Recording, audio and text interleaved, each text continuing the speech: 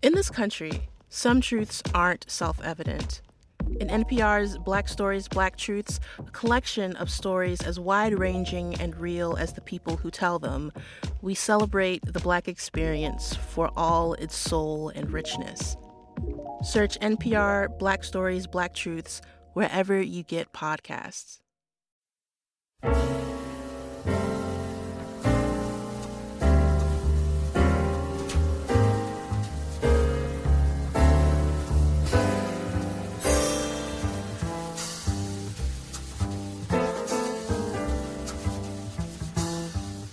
Hey, welcome to the Me Show Mission, 2 Men, 1 podcast, every black film ever made. My name is Len, aka the Bat Tribble. And as always, I am joined by my partner.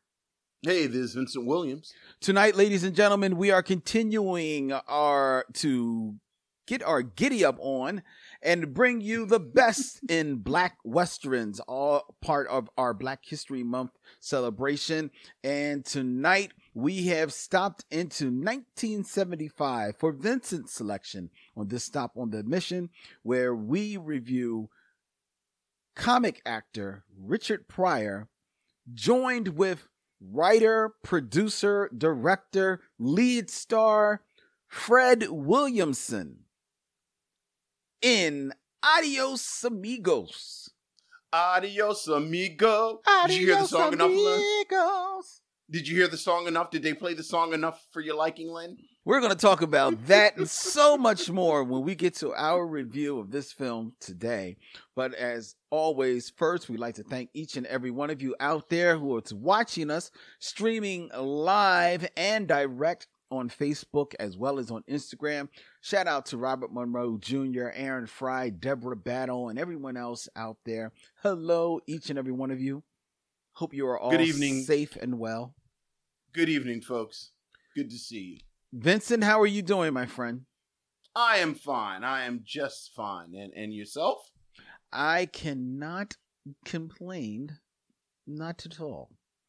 Excellent. So Excellent. I won't. But I thought that it's been a while since we took a trek through the Facebook group where a lot of our missionaries get together to chit chat with one another about different things, about movie and entertainment related. So I thought we'd start off the show with looking at that. And it's interesting, Vince, because just this week, a matter of fact, just yesterday, I sat down and watched a documentary on Netflix that I have been waiting to watch for quite some time. The 2 Killings of Sam Cooke. Okay. All right. Excellent. Told about the, more or less the biography and the unfortunate, tragic murder of Sam Cooke that happened in the 60s, in 1964. Yeah, 1964. That's right. All right. Have you seen this documentary, Vince? I have, and I'm a bit familiar with the story as well. So yes, yeah. I'm glad you watched it. Yeah. It was. Go ahead. I'll let you. Yeah. No, I'm just going to say it was a very interesting documentary as it spells out Sam Cooke's life, and especially if you're in a more 21st century audiences may be more readily or more recently familiar with Sam Cooke as he was a character in the film One Night in Miami, which talked about, a night when Sam Cooke sat with his friends, Malcolm X, Cassius Clay, soon to be Muhammad Ali, and James Brown for one night in a hotel in Miami. Jim Brown. You're right. Jim Brown. And it is, and that is actually a night that is alluded to in this documentary. As well as the documentary gives a lot more insight to the man that Sam Cooke was at this time.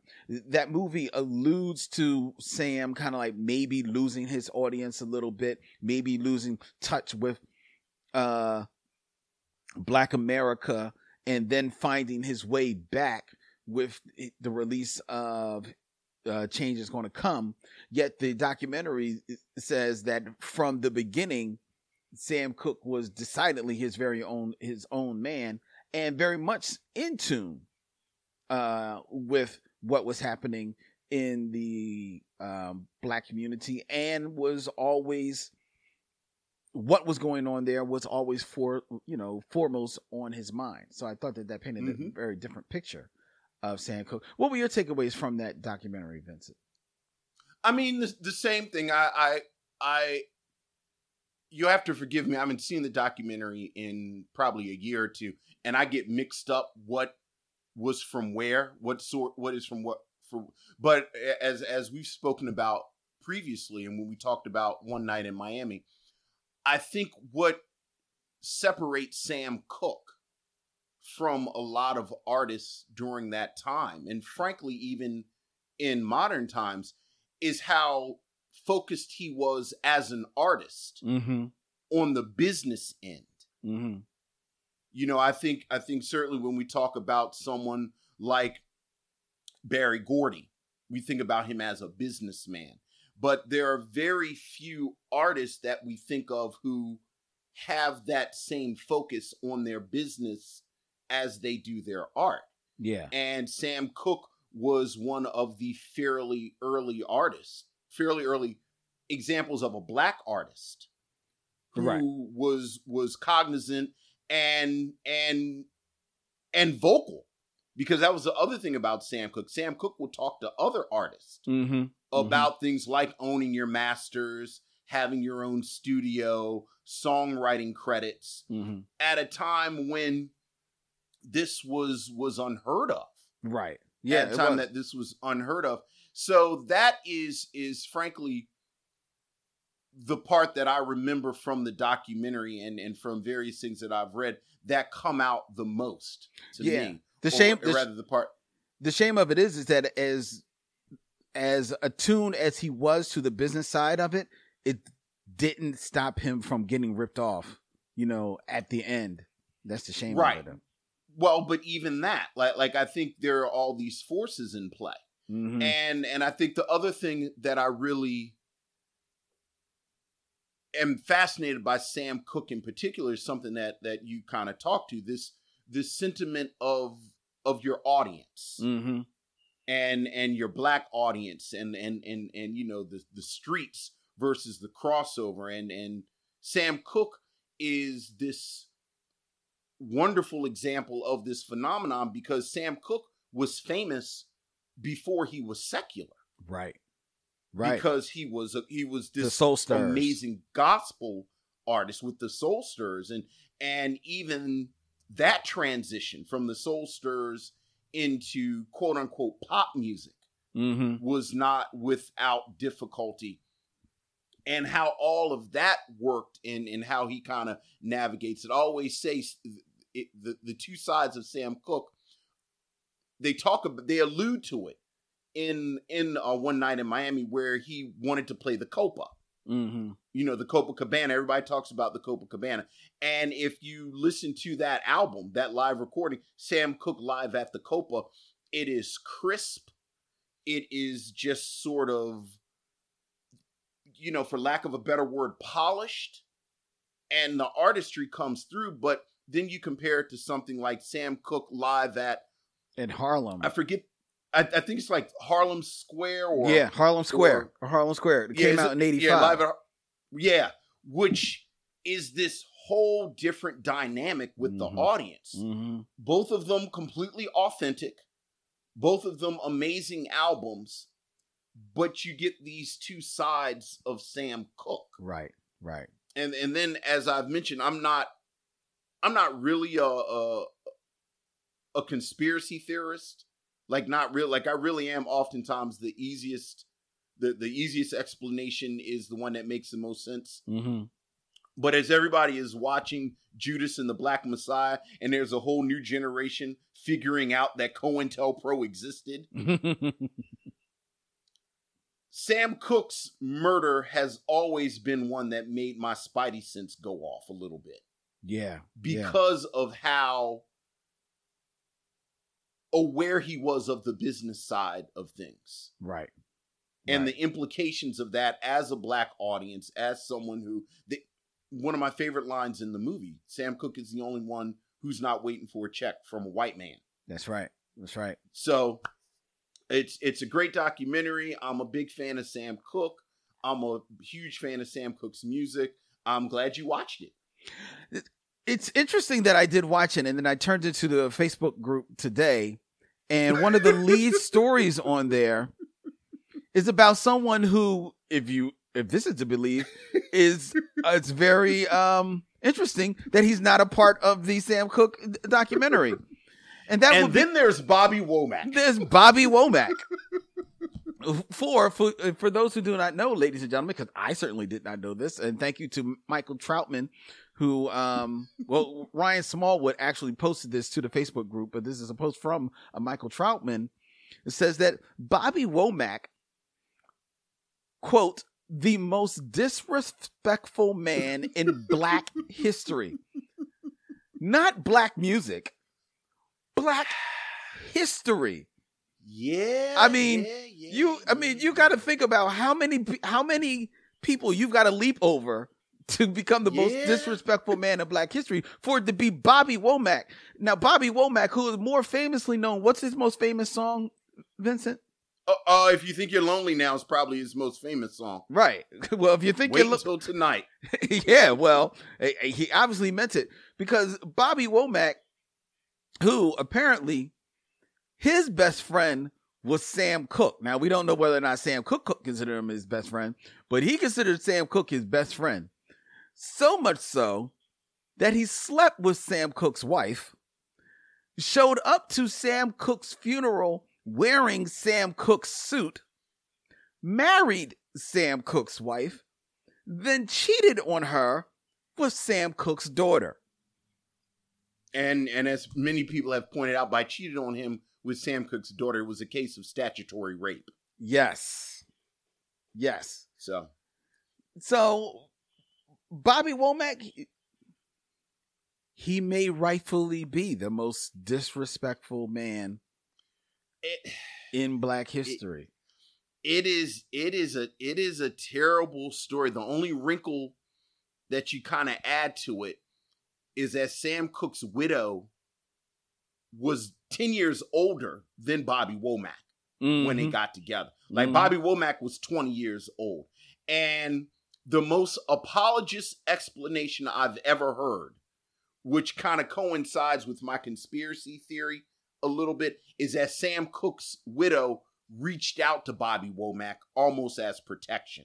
Right. Now, look, that's one explanation, but Bobby Womack did marry Sam Cooke's widow, and then eventually Bobby Womack was involved with Sam Cooke's 17-year-old daughter. Yeah. Now, those are the facts. Those are the facts. What you do with those facts are, but look, man. Get some Sam Cooke music.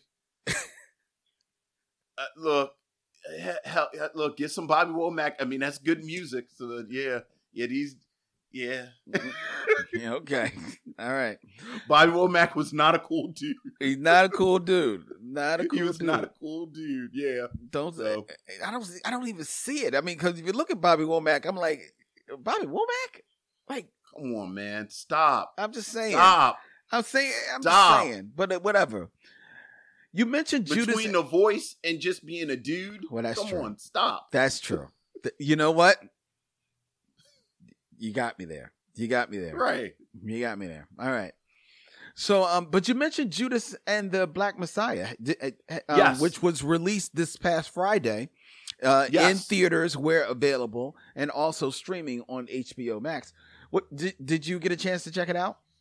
I have not seen it, and in full disclosure, I don't know when I'm going to watch it, because that Fred Hampton story is one that takes a lot out of me, just generally. Yeah. So I don't know when I'm going to get around to seeing it. I've heard nothing but wonderful things about it, though. And considering the cast, I'm not surprised. But Did you watch it? I did watch the film.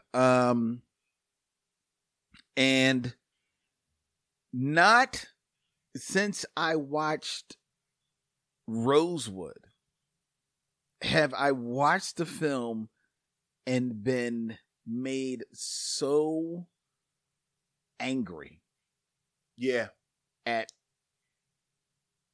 white people. Like, I mean, don't get me wrong. There's some hate to go around in this movie. Yeah. But man, I mean, certainly the government, certainly the United States government. Yeah. This, it's a good movie.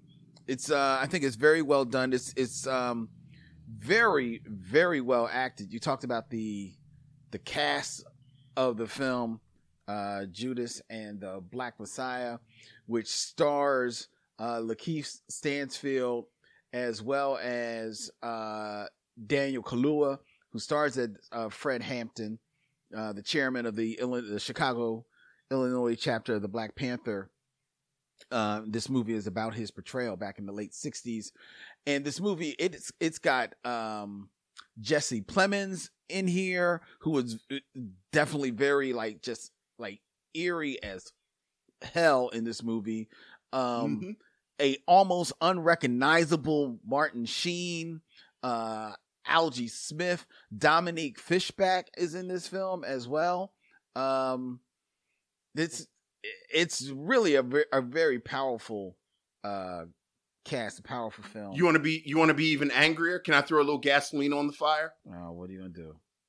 The one critique that I read was about Daniel Kaluuya's casting, because Daniel Kaluuya is 31 years old. Right, and Fred Hampton was 20 years old. He was 21 when he was Yeah, he was 21 years old. He was a kid. Right. They went in there and they murdered that man in his bed in front of his infant child, and he was a kid. And he was 21 himself. Well, the United States government. Yeah, it wasn't even in front of his child hadn't been born yet. Right. I'm sorry. Right. She was still pregnant. His wife was there. Right. Yeah. This is not a conspiracy. This is not allegedly. These are all undisputed facts. Undisputed facts. And this movie is about what happened to Fred Hampton, but it's also about the betrayal that he was victim to as well. You really got to see the film if you don't know the movie. If you don't know the story, I don't want to give it away that much because it is still very powerful.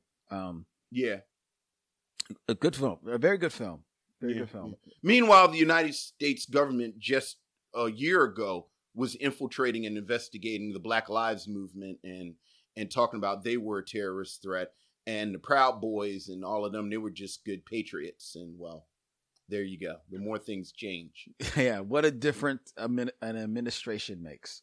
I mean, I guess. We'll see. We should probably move on. We will move on. Bougie Square Society asked a question to us, Vince. He wants to know, have we reviewed Why I Got Married 2? We have not reviewed the sequel to Why Did I Get Married, which is Why Did I Get Married 2? And I believe it's TOO, isn't it? It is TOO. Because it's another person trying to figure out why did they get married. Why the hell did they get married? Bougie Square Society says, I watched it the other day and it's so terrible that I need some comedic relief. Have you seen it? Yeah, I did. I have seen that movie. It's a wild movie. I remember it being... It's a wild movie.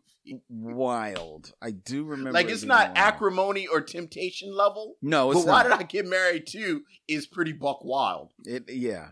I do remember. I remember it being a little buck wild. I remember it being a little long, if I remember correctly. And then The Rock shows up at the end. Yeah. And they gave him a UPS uniform, and The Rock said, this one fits just right. Do you have one that's 2 sizes smaller? And where's the baby oil?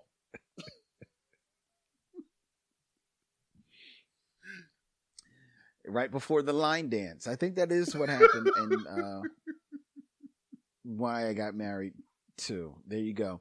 I know you're a fan of the actress Ruth Negga, Vince. I am.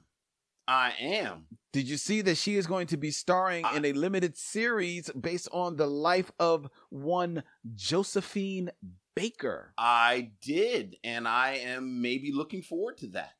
I'm looking forward to that as well. I think I'm looking forward to that. She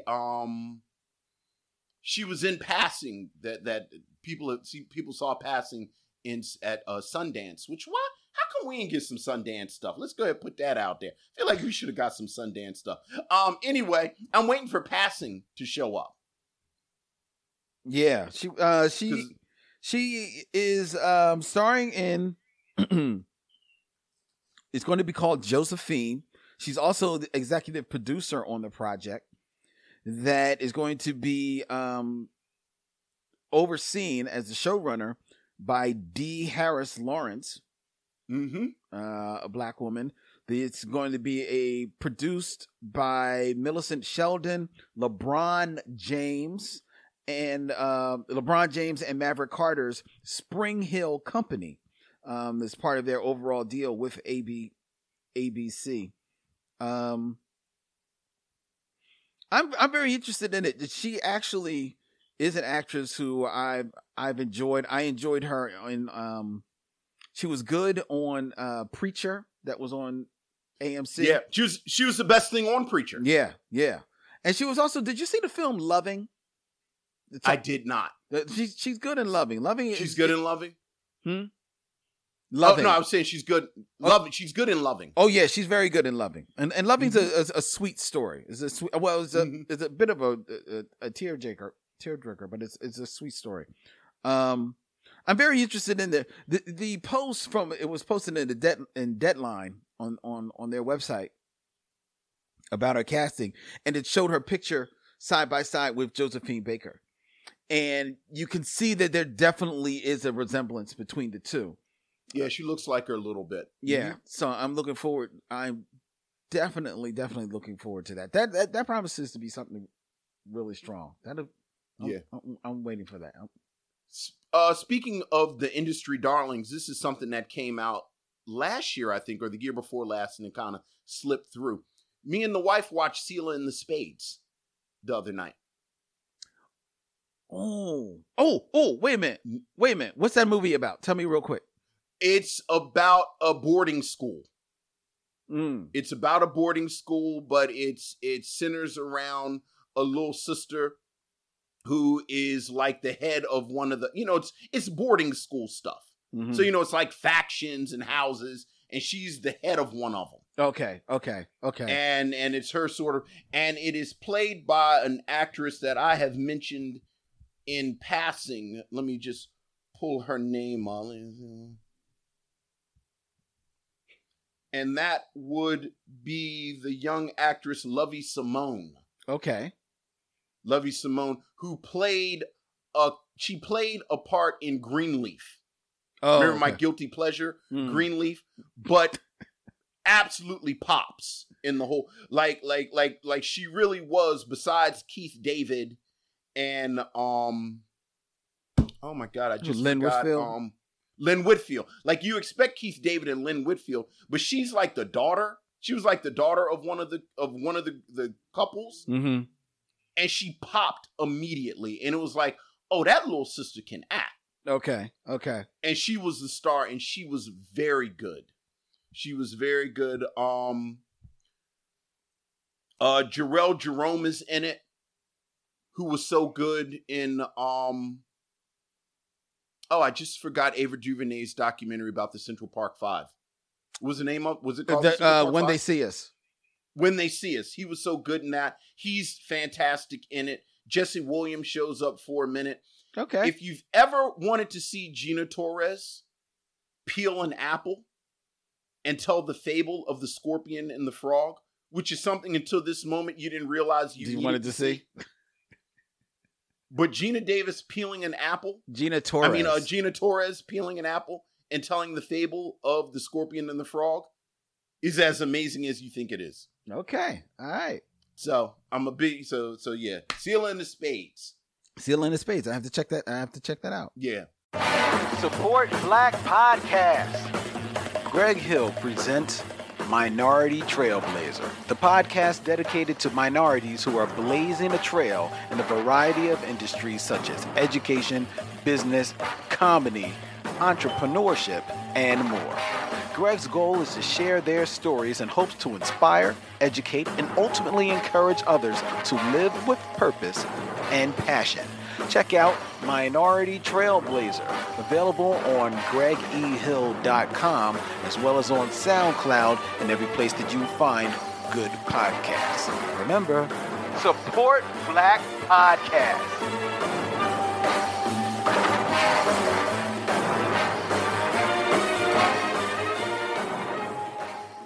We did not mention that Mary Wilson passed last week, so we should probably acknowledge that. Mary, oh yeah, that's right. We didn't acknowledge Mary Wilson's passing. And Chick Corea passed this week. Yeah, for all you music heads. Yeah. Chick Corea. Right. So I did want to talk about both of them, at least briefly, like mention them. So well done. Thank you, because I did not have that in my listing, so I appreciate you. Hey, it's a fast-moving show. One last thing. I was very happy to see that, at least according to the Nielsen ratings, that The Equalizer, starring Queen Latifah, opened strong in its premiere after the recent Super Bowl. And nice. I think it is still keeping up strong ratings in the weeks since. So nice. Have you seen it? No. Did you watch it? No. Okay. Have you? No. And I meant to. I actually meant to. It just, time. I'll be honest. It doesn't look like it's not my cup of tea. It's just sure. It's not my cup of tea. See, it's on CBS. CBS is primarily known for their procedurals, right? Mm-hmm. Which is why, to me, like a show like All Rise sticks out because it's 1 hour long on CBS and it's not a procedural. So this it's like it sticks out. It staked its own lane on there. The Equalizer with Queen Latifah, much love to the Queen, just looks like another one of their procedurals. And it just does not look. But I ain't mad at her. Cut that check, man. And I'm about to say CBS makes very traditional fare. But speaking of that schism between Sam Cooke and the art and the commerce, I love when my people get CBS shows. That's true. Because you could. I literally said it last night. We were looking at a rerun of All Rise. You can tell All Rise is settling in. All Rise will be on for like 8 years. Like it'll just be on. That's true. It'll just be on. And I love it. That's true. So Shamar Moore, Simone Missick, Queen Latifah, that Cedric the Entertainer show that I've never seen one episode of. With The Neighborhood? That's been on like 3 or 4 years. Make that money. Make that money, black people. Get them CBS shows. Is The Neighborhood on CBS? Is that a CBS show? Yeah, yes. Oh, well, there you go. All white people will watch CBS shows from now on. That's true. You got that right. You're boy, these shows like you flip by and it'll say like CSI something, and it's like, does that say like the 17th season? Is that a typo? I know, right? Right? Can that really be 17 years? And the thing is, that's the spinoff. The spinoff, right? The spinoff. CSI 123, as you've never seen it. For the 32nd season premiere, we push the boundary. Look, man. I love it. You know I love it. Right, Cedric the Entertainer. I'm so happy for him. God bless him. You're right. So I hope the Equalizer stay on for like 12 years. You already tell it's a little girl in it. She gonna grow up and be little Equalizer. You see in the chat, Sharon Eldridge named it the Latifalizer. Look, I'm all for it. You know what? This isn't CBS, but it was the same type of thing. Somehow I fell down a rabbit hole reading about Family Matters. Really? Which I think I watched 2 episodes my entire life. Really? Really? But same thing. Look, black people got jobs, good steady jobs. I read like the last season, the synopses. Mm-hmm. And in the last season, Eddie, the Theo character, he was a policeman. Yeah. Yeah. That's how long Family Matters was on. So yeah. Look, real. make that money, black people. Yes. That is Get real. one of them CBS shows. That's real. That's real. So, very happy for Queen. Very happy for the Queen. So am I. So am I. You know, hey, it's not for me, but God bless you. Make that cheddar, baby. Make it all. That money. Make it all. That money. Make it all. Yes. God bless you. All right, ladies and gentlemen, it is time. I put it off as long as I can. It is time for us to get into our review of Vince's selection. It absolutely was. It absolutely was my selection. This is Vince's choice. This was 100% my choice. So for all of you out there that watch the Mission movies along with us, look at that guy right there. This is his choice. It's his fault that we are about to review 1975's Adiós Amigos. Adiós Amigos. Adios. It is catchy though. It is a catchy song. It's a catchy song. We'll be right back with our movie review after we step to these messages.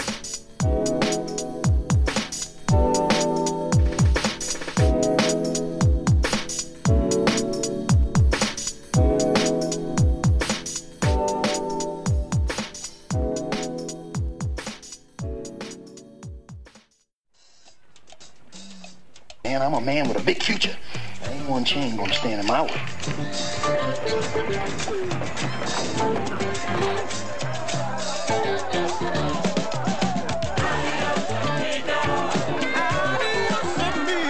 You just wish, senor. Not to be here. Because he's a criminal, that's why.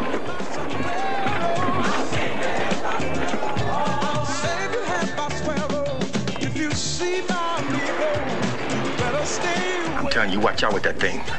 I told you don't make him mad. He'll kill you for sure. Uh-oh. Watch out, everybody. Back off. Big Ben's mad. I is the robber, and you is the robbie. Do you have any last words before we kill you, senor? Help. I figure you owe me some money for the horses. You should wait and see. Adiós,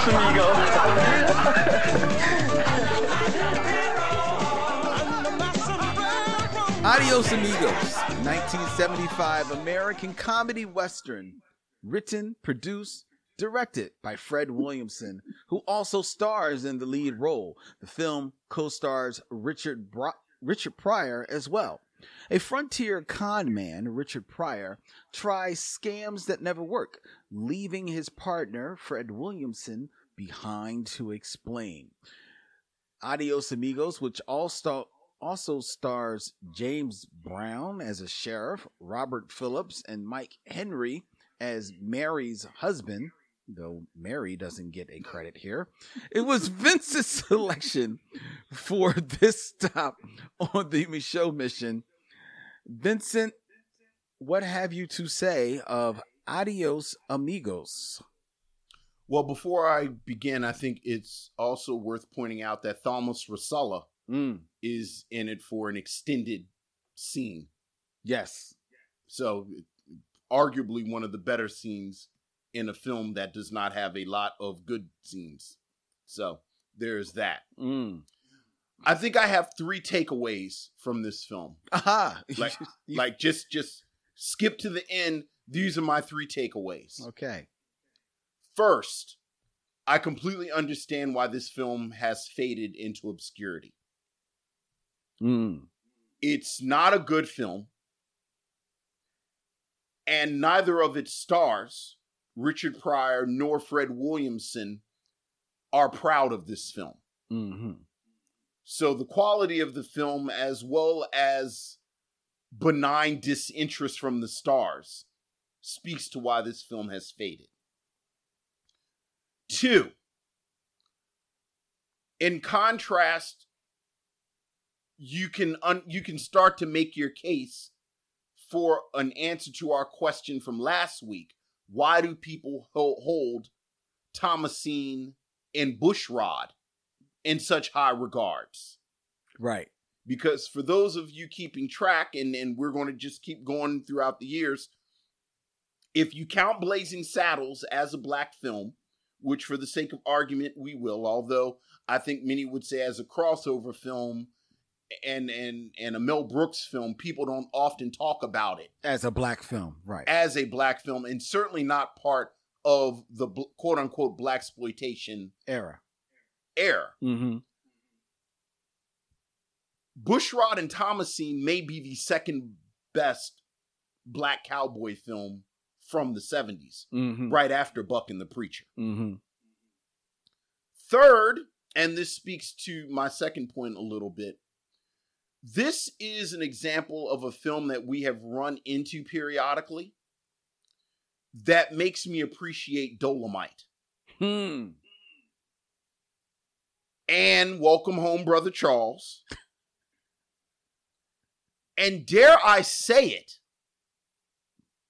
the Tyler Perry films that we've watched. Okay. Because it ain't that easy, is it? Very true. It ain't that easy to make a movie. Very true. Just on the basic level of filmmaking. Mm-hmm. It ain't that easy. Like, I thought about Dolomite immediately in the first scene where everything is out of focus and the scene just sort of dribbles out. Mm-hmm. Because nobody's paying attention anymore. And I actually wrote in my notes, because he's his co-star in the other 2 cowboy movies that Fred Williamson made a couple of years prior to this, why didn't he call Derville Martin to direct this? Right. Yeah. Because this is a film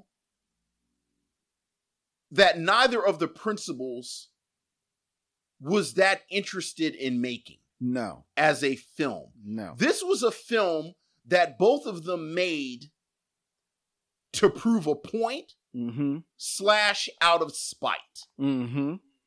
Fred Williamson, well, you should probably start with Richard Pryor. Richard Pryor felt some kind of way about his experience with Blazing Saddles, which he helped write, and depending on who you talk to, either didn't get the part, didn't go out for the part, there was some type of schedule. Like, I've heard 2 or 3 different reasons why Cleavon Little got the lead as opposed to Richard Pryor. Right. But the bottom line is Richard Pryor did not star in Blazing Saddles. Right. And he had a little bit of an attitude about it. Right. Along those same lines, Fred Williamson, who famously takes himself and this genre very seriously, did not like Blazing Saddles. Thought it was silly. Because he said it was silly. Yes. And frivolous. So the both of them, with a bit of a chip on their shoulder, basically said, well, we can do better than that. Mm-hmm. But making a film takes more than just you not liking something else. Right. You have to commit to the actual craft of making the film. And this is a movie that I think the very first scene is a microcosm of every problem with Adiós Amigo. Again, the film starts standard Western town. There are some white toughs in the midst of some type of hullabaloo. For the record, the action is out of focus. Yes. And it's not centered. No. Everything is sort of on the side. Yes. And that's because that's where the camera is. Because the camera doesn't move. The camera doesn't move. Fred Williamson's character, Big Ben, somehow gets caught up in this hullabaloo. And at one point, one of the white hooligans hits him with, it looks like some flour. Mm-hmm. And then he says, "Oh, now you look like one of us. Ha, ha, ha, ha." Fred Williamson's character goes and gets almost like a chimney. Yes. Hits the white man with the chimney. Black coal powder goes on the face of the white man. You wait for Fred Williamson to respond with the joke. Right. "Well, now you look like me." But Fred Williamson is so uninterested in the scene and so uninterested in a script. That's what it is. The joke never actually comes.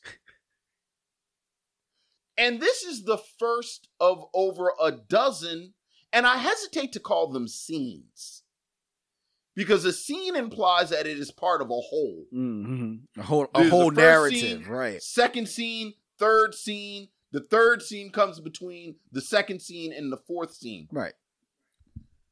They're not even sketches No. of scenes.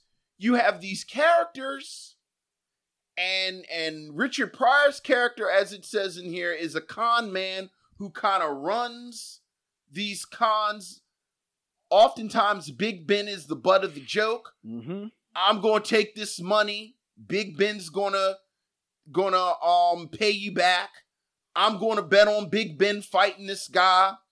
Big Ben doesn't know he's going to get into a fight. Then he gets into a fight. Mm-hmm. I'm going to steal a horse. I steal, and they all just kind of peter out.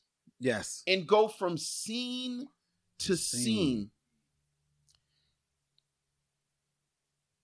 And it is terrible. Mm. This is a terrible, and I hesitate to call it a movie. And I think what really kind of bothers me is that when you read about this film, Fred Williams says, "Look, I only had 12 pages of a script." Like, he didn't even really have a script. He said, "I got 12 pages." That's not a script. That's an outline. And the plan was that I would allow Richard Pryor to improvise. Mm-hmm. And then that would fill it in. Mm-hmm. And that was his entire plan. And the thing is, I don't even know if you squint.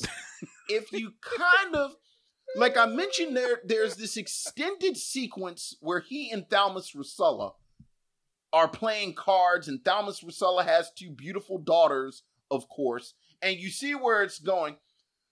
But I don't know what Thalmus Russella was. I don't know if Thalmus Russella was drunk or high, but he seemed to be having a really good time with that wig. Yeah, he's got a weird outfit on. Yeah. And and he's doing like this weird accent, and he's having a ball. And I assume Thalmus Russella and Richard Pryor know each other, mm-hmm. just because they ran in the same circles. And for the 5 minutes that the two of them were playing cards, I said, "All right, all right." You were squinting real hard, Vince. I was squinting. Look, you were squinting real hard, man. This is a dog of a film. This is a dog of a film.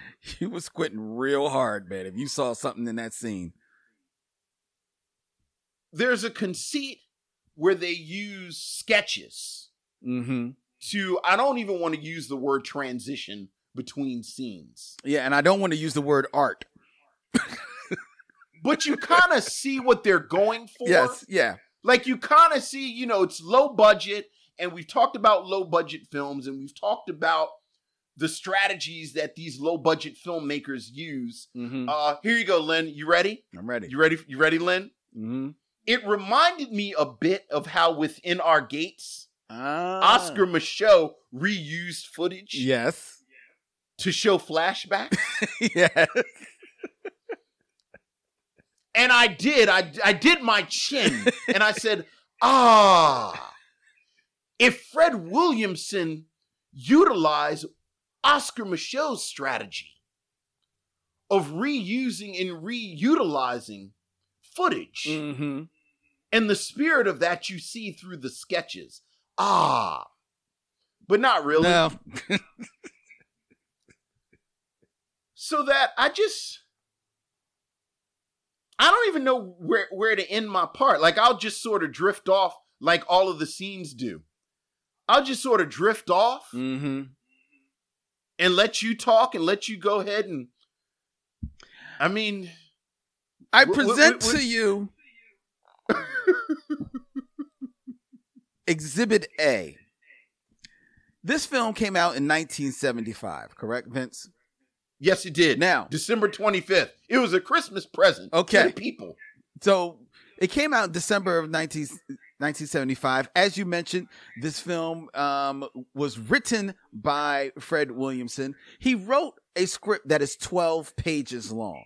Now, just as a point of reference for those who may not know this, the rule of thumb in the movie game is that each page of a script represents about a minute's time of film. So a film that is an hour and a half, the script should be how long, Lynn? About 90 pages. Okay. Right? Right. This film, which clocks in at an hour and 47 minutes, the script is 12 pages. You said you're waiting for the joke. The joke ain't there because there's no script. You said the film opens up because these people are just meandering into a scene because there's no script that tells them where to go. There is nothing there.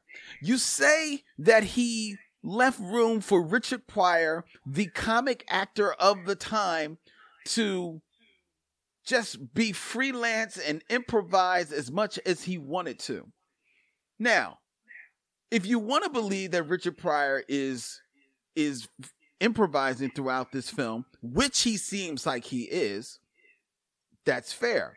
But then you also have to believe that in 1975, Richard Pryor is, as has been alluded to, as he has made admissions to, in the midst of a intense cocaine habit.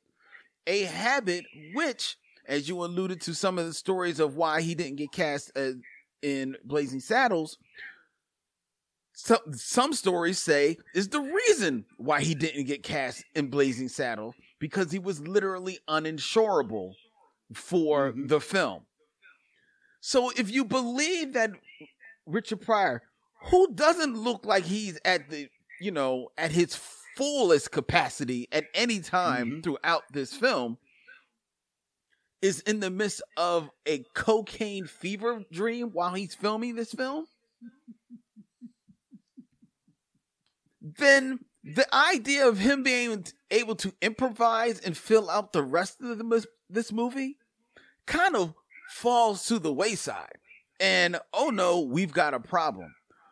But Fred Williamson is not concerned with that, because not only has he only allotted 12 pages for the script, he's only allotted 9 days to film the film. And I think they said 3 or 4 of those days were spent with Richard Pryor and the horse. Exactly. Because Richard Pryor couldn't ride a horse. Getting him to learn. So they had to eat. It was all this time them figuring out Richard Pryor and the horse. Now, point of reference. The average 30-minute sitcom, ladies and gentlemen, takes 5 days to do their 30-minute episode, which is not even 30 minutes because it's really 22 minutes because it allows 8 minutes for the commercials. That's 5 days of rehearsing, touching up the script, blocking, direction, and then filming. That's the average 3-camera sitcom. This movie which clocks in at 1 hour and 47 minutes and features a 12-page script, was filmed in 9 days. Now, that makes absolutely no sense. But the most egregious sin of this film is not by Richard Pryor, who probably just needed a check to fuel his habit, or was looking at this as some type of vanity project to get back at them, not casting them in Blazing Saddle.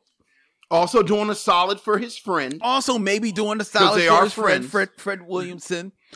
Somehow they wrote James Brown into this movie. Blinking, you missed him, because I must have fell asleep because I didn't see him in there. But I'm not going to say he's not in there. But, and then maybe it's not the same James Brown. I don't know. I was about to say, I don't think it's the same. I don't care.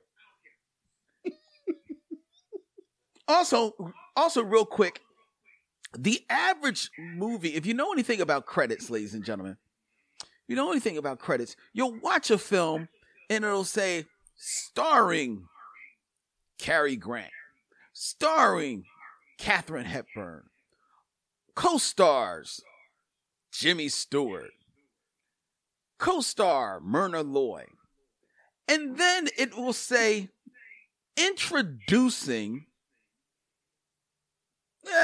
Elizabeth Taylor, because introducing indicates that this person, who is going to be germane to the plot, is their first time on film, which is usually why that credit is used, and is usually used for, well, more often one person in the cast, maybe 2 people in the cast, if you have 2 people who's their first time to contribute something mightily to a movie. This film, Adiós Amigos, says introducing, and I think there are 8 names underneath the credit. It says introducing at least 8 names. Are these names that you know? No, ladies and gentlemen. They've done nothing else since Adiós Amigos. You know why? Because they don't do anything in Adiós Amigos. Most of them don't even have a line. If they have a... At least Dolomite introduced Lady Reed. Exactly. Exactly. But even that, ladies and gentlemen, is not the most egregious sin of Adiós Amigos. And to get you into the most egregious sin, I present for you Exhibit A through Z, the filmography of Fred Williamson before 1975.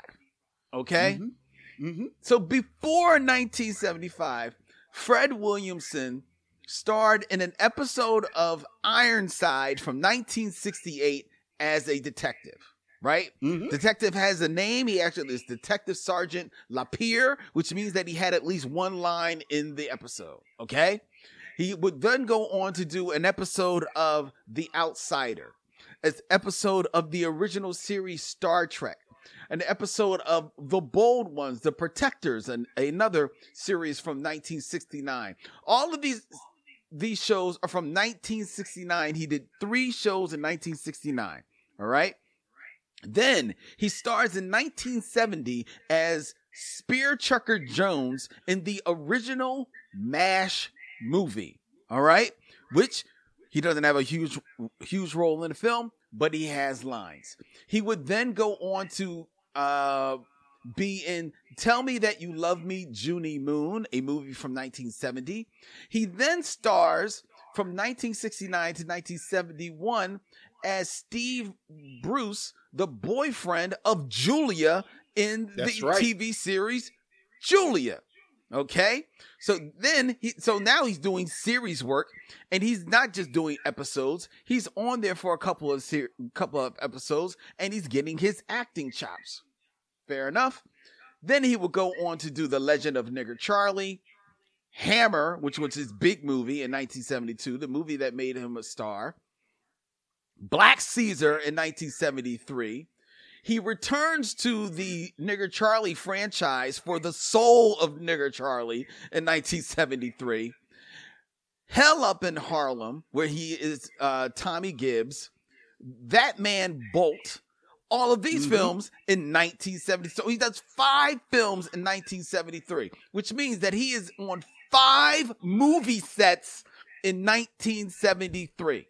And in all of these films, he's the lead. He's the BMOC, big man on film, on campus there. In 1973, he also has recurring, does a couple of episodes of Police Story. He does a film in 1974. He does 3 films: Crazy Joe, 3 Tough Guys, Black Eye, and then he ends that with 3 The Hard Way, the infamous film that we reviewed, where he played Jagger Daniels. He would then do a episode of the Rookies on TV, Boss Nigger, and Bucktown, and Take a Hard Ride, and Me and Johnny Barrows are all films that he does in 1975, the same film that he did in Adiós Amigos. Now, doing those 5 films in 1975, one explains why he only had 9 days to film Adiós Amigos. So I'll give you that. But what it doesn't excuse, it does not excuse this man who has been on television sets, who has been on movie sets since 1968. I just spelled it out for you. It does not excuse how this man now taking it upon himself to write, produce, and direct a film does not know where to put the damn camera so that it captures everything in the scene. B, if nothing else, where to put the camera so it catches you on the screen, because as many times he's talking off screen or he is in complete shadow wearing black and you cannot see him. There's a disembodied voice coming out of the shadow. 3, does not know that when this film is done and it is edited together, that, my God, we do not even have a competent looking movie. I'm sorry. We have seen films by first-time directors who never have directed anything in their entire life. We have seen films by people who have done nothing but be a writer or nothing but be an actor. But then when they get set down to direct a film, they do a film. It may not be the greatest film. There may be some things that that you can tell this little director doesn't know what they're doing. But at the end of the day, when it's all pieced together, it looks like a movie. It looks like a competent piece of work. Maybe not the best movie ever, but it looks like a feature film. There are home movies from the birth of film that look better than Adiós Amigos. This has this is not the worst movie that we have reviewed. It's not. What's worse than this? Well, I had it in my head. Oh, there's only 2 films that are, no, there's actually only 1 film that is worse than this. What is it? Because I'm curious what you think is worse than this. The New Barbarians, which no, The New Barbarians has an actual narrative. Well, I'm about to say. Wait a minute, Vince. Okay. I'm about to say. I consider The New Barbarians a worse film than this, but I give The New Barbarians a pass, which surprisingly enough also stars Fred Williamson. But noticing a pattern here. I give the New Barbarians a pass because one, it's a foreign film that's been dubbed English. And so there maybe you're missing some of the sensibilities. So I'll give it that pass. Right. And then Some of the subtleties of to your point, post-apocalyptic Italy. there is decidedly a beginning, a middle, and an end to that film. I think that overall, as it is made, it just comes off to like just real stupid. But even as I'm saying that, Vince, the other pass I'm giving it is because it was chosen for Mother May I. So it was a movie that we knew was going to be bad. Yeah. So I'll give it that pass. And I will also, I cannot give Fred Williamson the pass because Fred Williamson should have known better. He knows better. And this is his money. Richard Pryor was high. This is his money he put up. Richard Pryor was high. He said he needed the money. He didn't know. He didn't care. You're going to take 3 days to put me on a horse and you're going to pay me what amount of money? I don't care. I'm going to do it. Everybody else, even the 25 extras that got a credit as introducing into this film, they don't care. They're in a film. You know, all the extras that are running around when he walks into this old West town that looks like more like the old West, village at Disneyland. I swore there's somebody walking around with popcorn and a watch. They don't care. They're in the fucking movie. But Fred Williamson, that man should know better that when this is done, like, dog, this is. I would be embarrassed to put my name on this film. Well, I think he is. Again, no, he's not. He's not. No, I mean now. and not soon. And no, I think almost immediately after it comes out, he all but disavows it. Okay, you might disavow the movie. However, that tells me that, all right, well, maybe you're this is a learning experience, okay? Right. So, taking that into account, I looked up Fred Williamson and looked, well, did he learn? The following year, Fred Williamson writes, produces, and directs Death Journey. I was just looking at Death Journey. I made a note of Death Journey from Mother May I. Oh, that's so funny you were talking about Death Journey. Death Journey, which had a sequel. Or I think it was a series. I don't know. I don't know how, because it is Death Journey, and then it's No Way Back. And then it's Blind Rage. All of them, he plays private investigator Jesse Crowder. Yeah, well, Death Journey is a journey into the morgue, ladies and gentlemen. But he's learned nothing. Nothing, Vince. Nothing. So he can say now, sure, oh, I'm ashamed of it. But the fact is that he put this film out, and he should be embarrassed from day one. This is a horrible waste of time, and you owe me an hour and 47 minutes. I not at all. I owe you nothing. I owe you nothing. A film with Richard Pryor and Fred Williamson from 1975, we should know about it. Now, we can quibble about when we should have watched it, but this is very much something that's going to come up. And I'm going to do you one better. I think this is the worst movie that we've watched. Edged out very, very little by the $6,000 Nigga, which I thought was the worst film we had seen until this point. But again, another film with a narrative. Yeah. With continuity. With characters that actually are consistent throughout. That's true. Yeah, because I think Fred Williamson's character in here, Big Ben, who I don't think I learned his name was Ben until like an hour into the movie. They never actually introduced themselves to each other. No, ever in the film. But yet they, through osmosis, know each other's name. Yes. But you're meant to believe like he's kind of like a big, bad, tough guy in the beginning of the film. And then the rest of the film, he gets his ass kicked.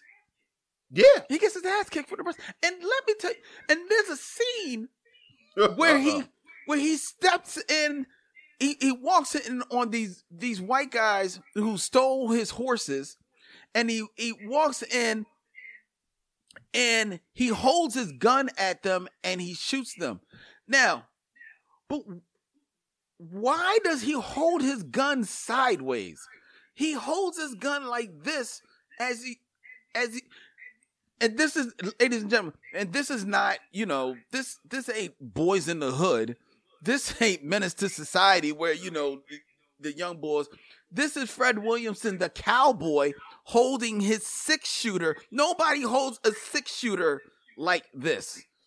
Look, you can go down this road. I mean, it was distracting to me, that Boy Scout hatchet that the man gave him to chop wood because nobody could be bothered to go down to the hardware store and buy an actual axe.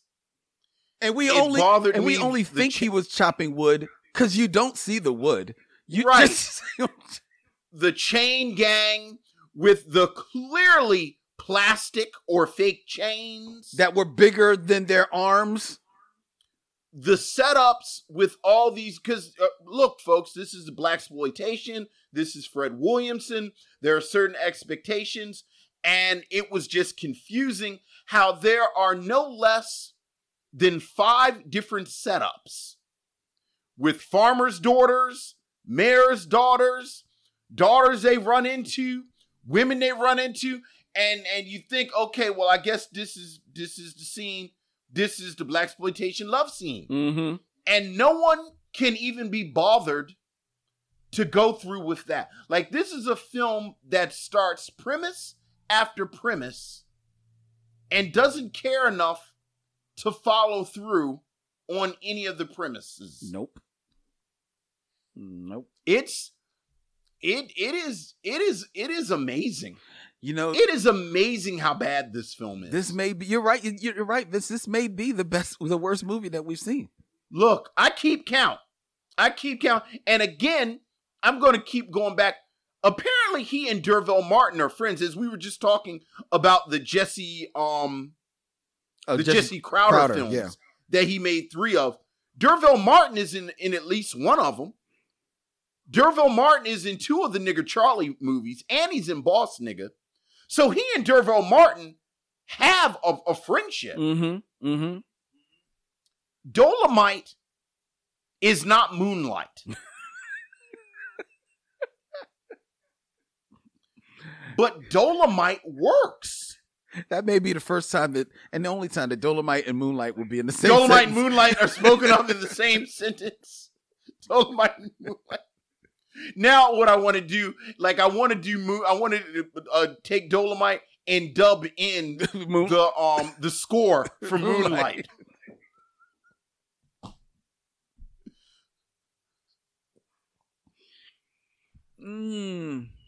But I do think Fred Williamson, and just to sort of bring it to current times, like the last time we really talked about Fred Williamson is that Fred Williamson was one of the loudest voices against Black Dynamite. Yeah. Where he said Black Dynamite was disrespectful to the films of the 70s. But this has always been Fred Williamson's deal. And he's my favorite blaxploitation actor. But he takes himself way too seriously. Way too seriously.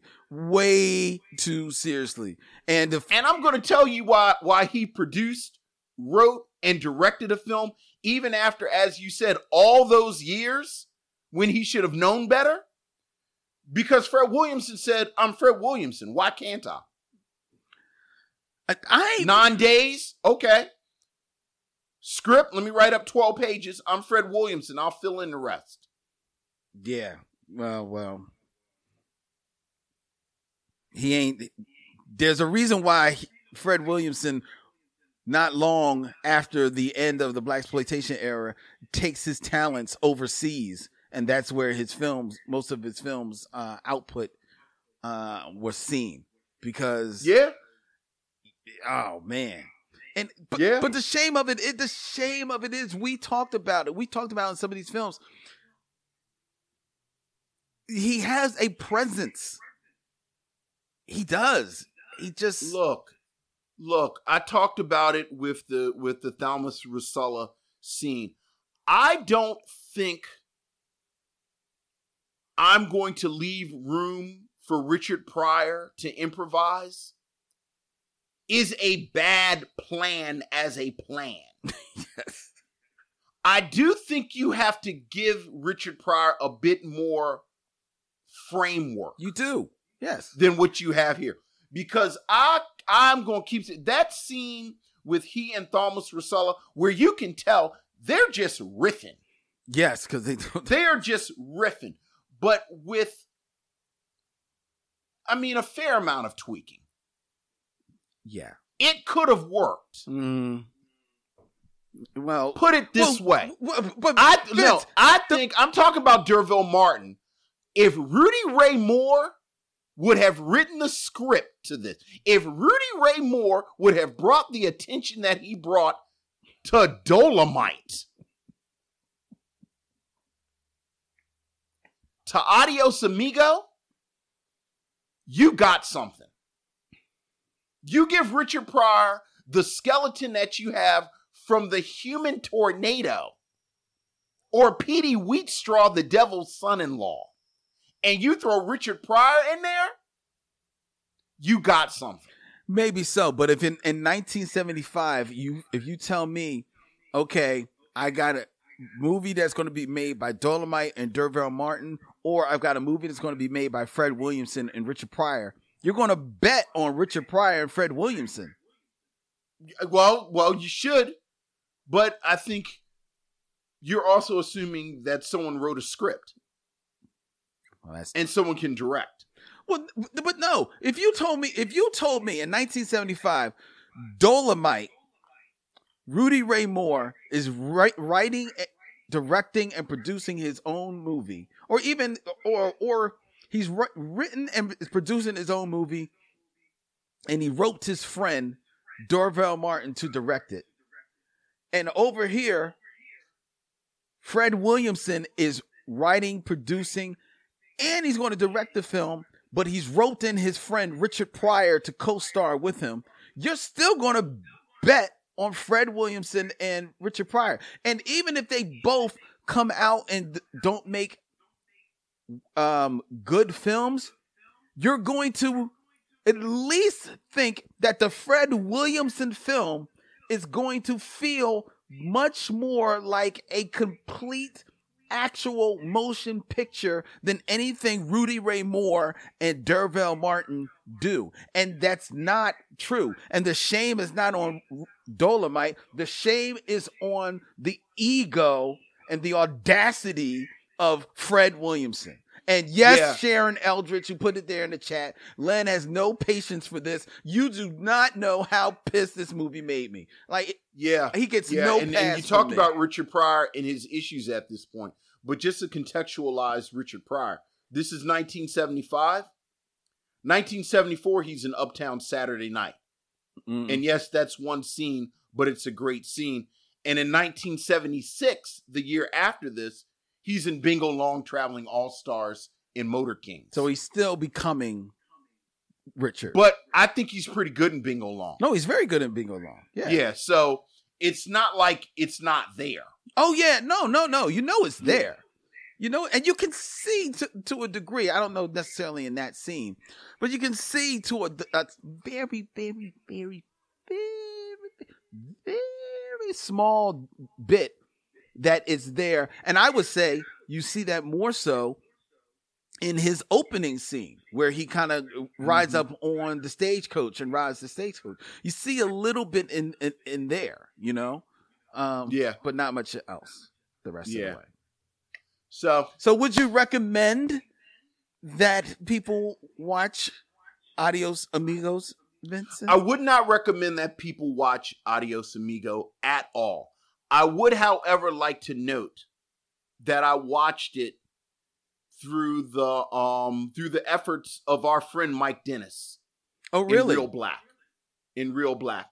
And if you love the Michaud Mission, I think you should make it your business to be familiar with Real Black, REEL Black, and his YouTube channel, where he has a lot of these, because this is out of print. Yeah, this is out of print, and I think Mike has done a wonderful job, because I went down a rabbit hole just looking at some of the films that he's curated over there.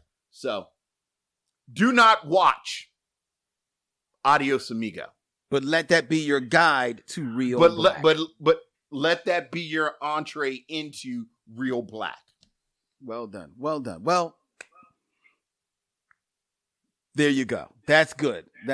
And I second that. That was my silver lining this afternoon. Exactly. And I second that, ladies and gentlemen. Don't watch Adiós Amigos. Don't do it to yourself. Watch all of the films that, check out the films that Real Black has. So for the record, if you're keeping track, Lynn, we've not recommended one Western this month. Oh, wow. We didn't.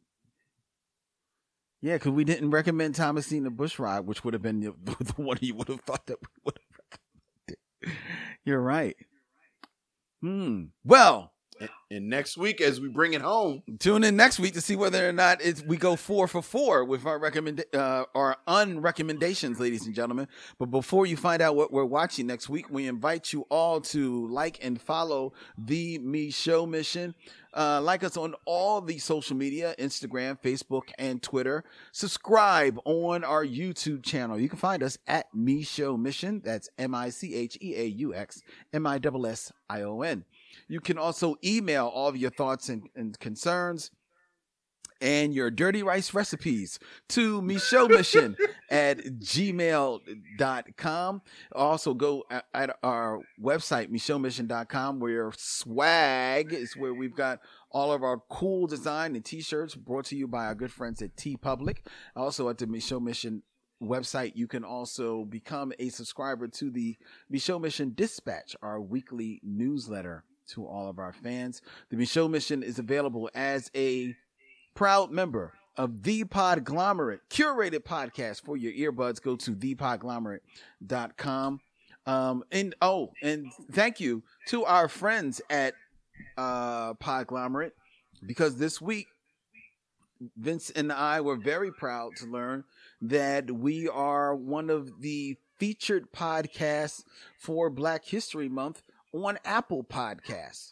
Yeah, that's pretty cool. Awesome. That is pretty cool. So thank you, Apple Podcasts, for recognizing the show, and thank you, Podglomerate, for all the hard work you do in promoting our show so that it gets out there to the people. Appreciate you.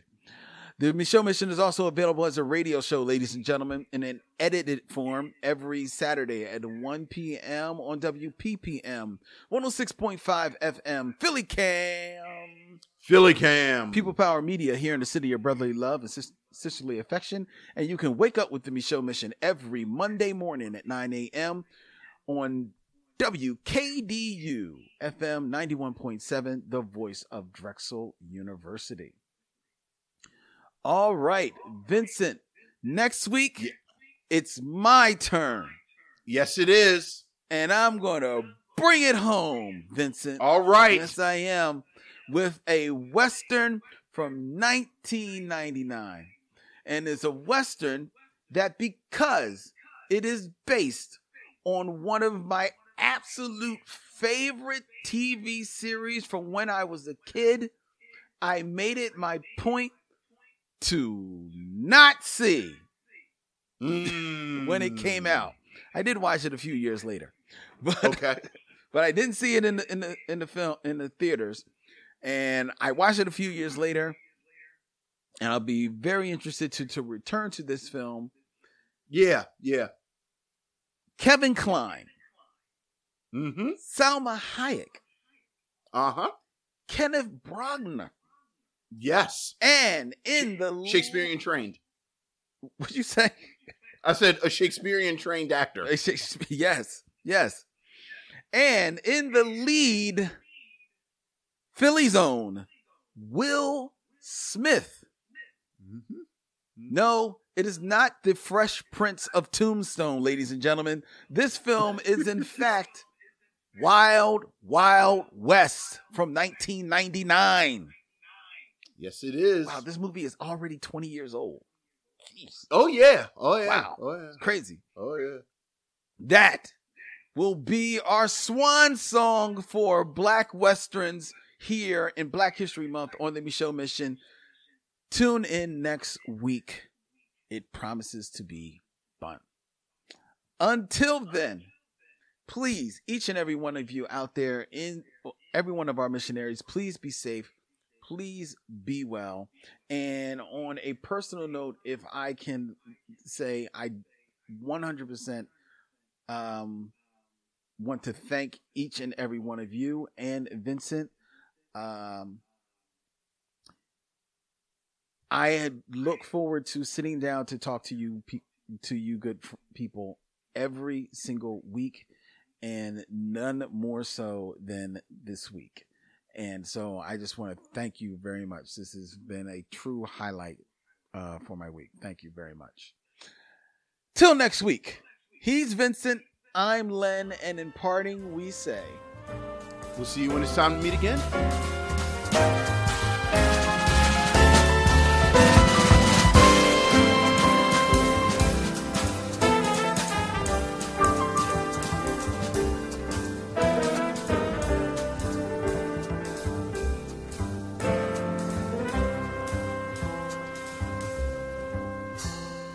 Now it's time to bid adieu. It's been a pleasure knowing you. I'll see you when it's time to meet again.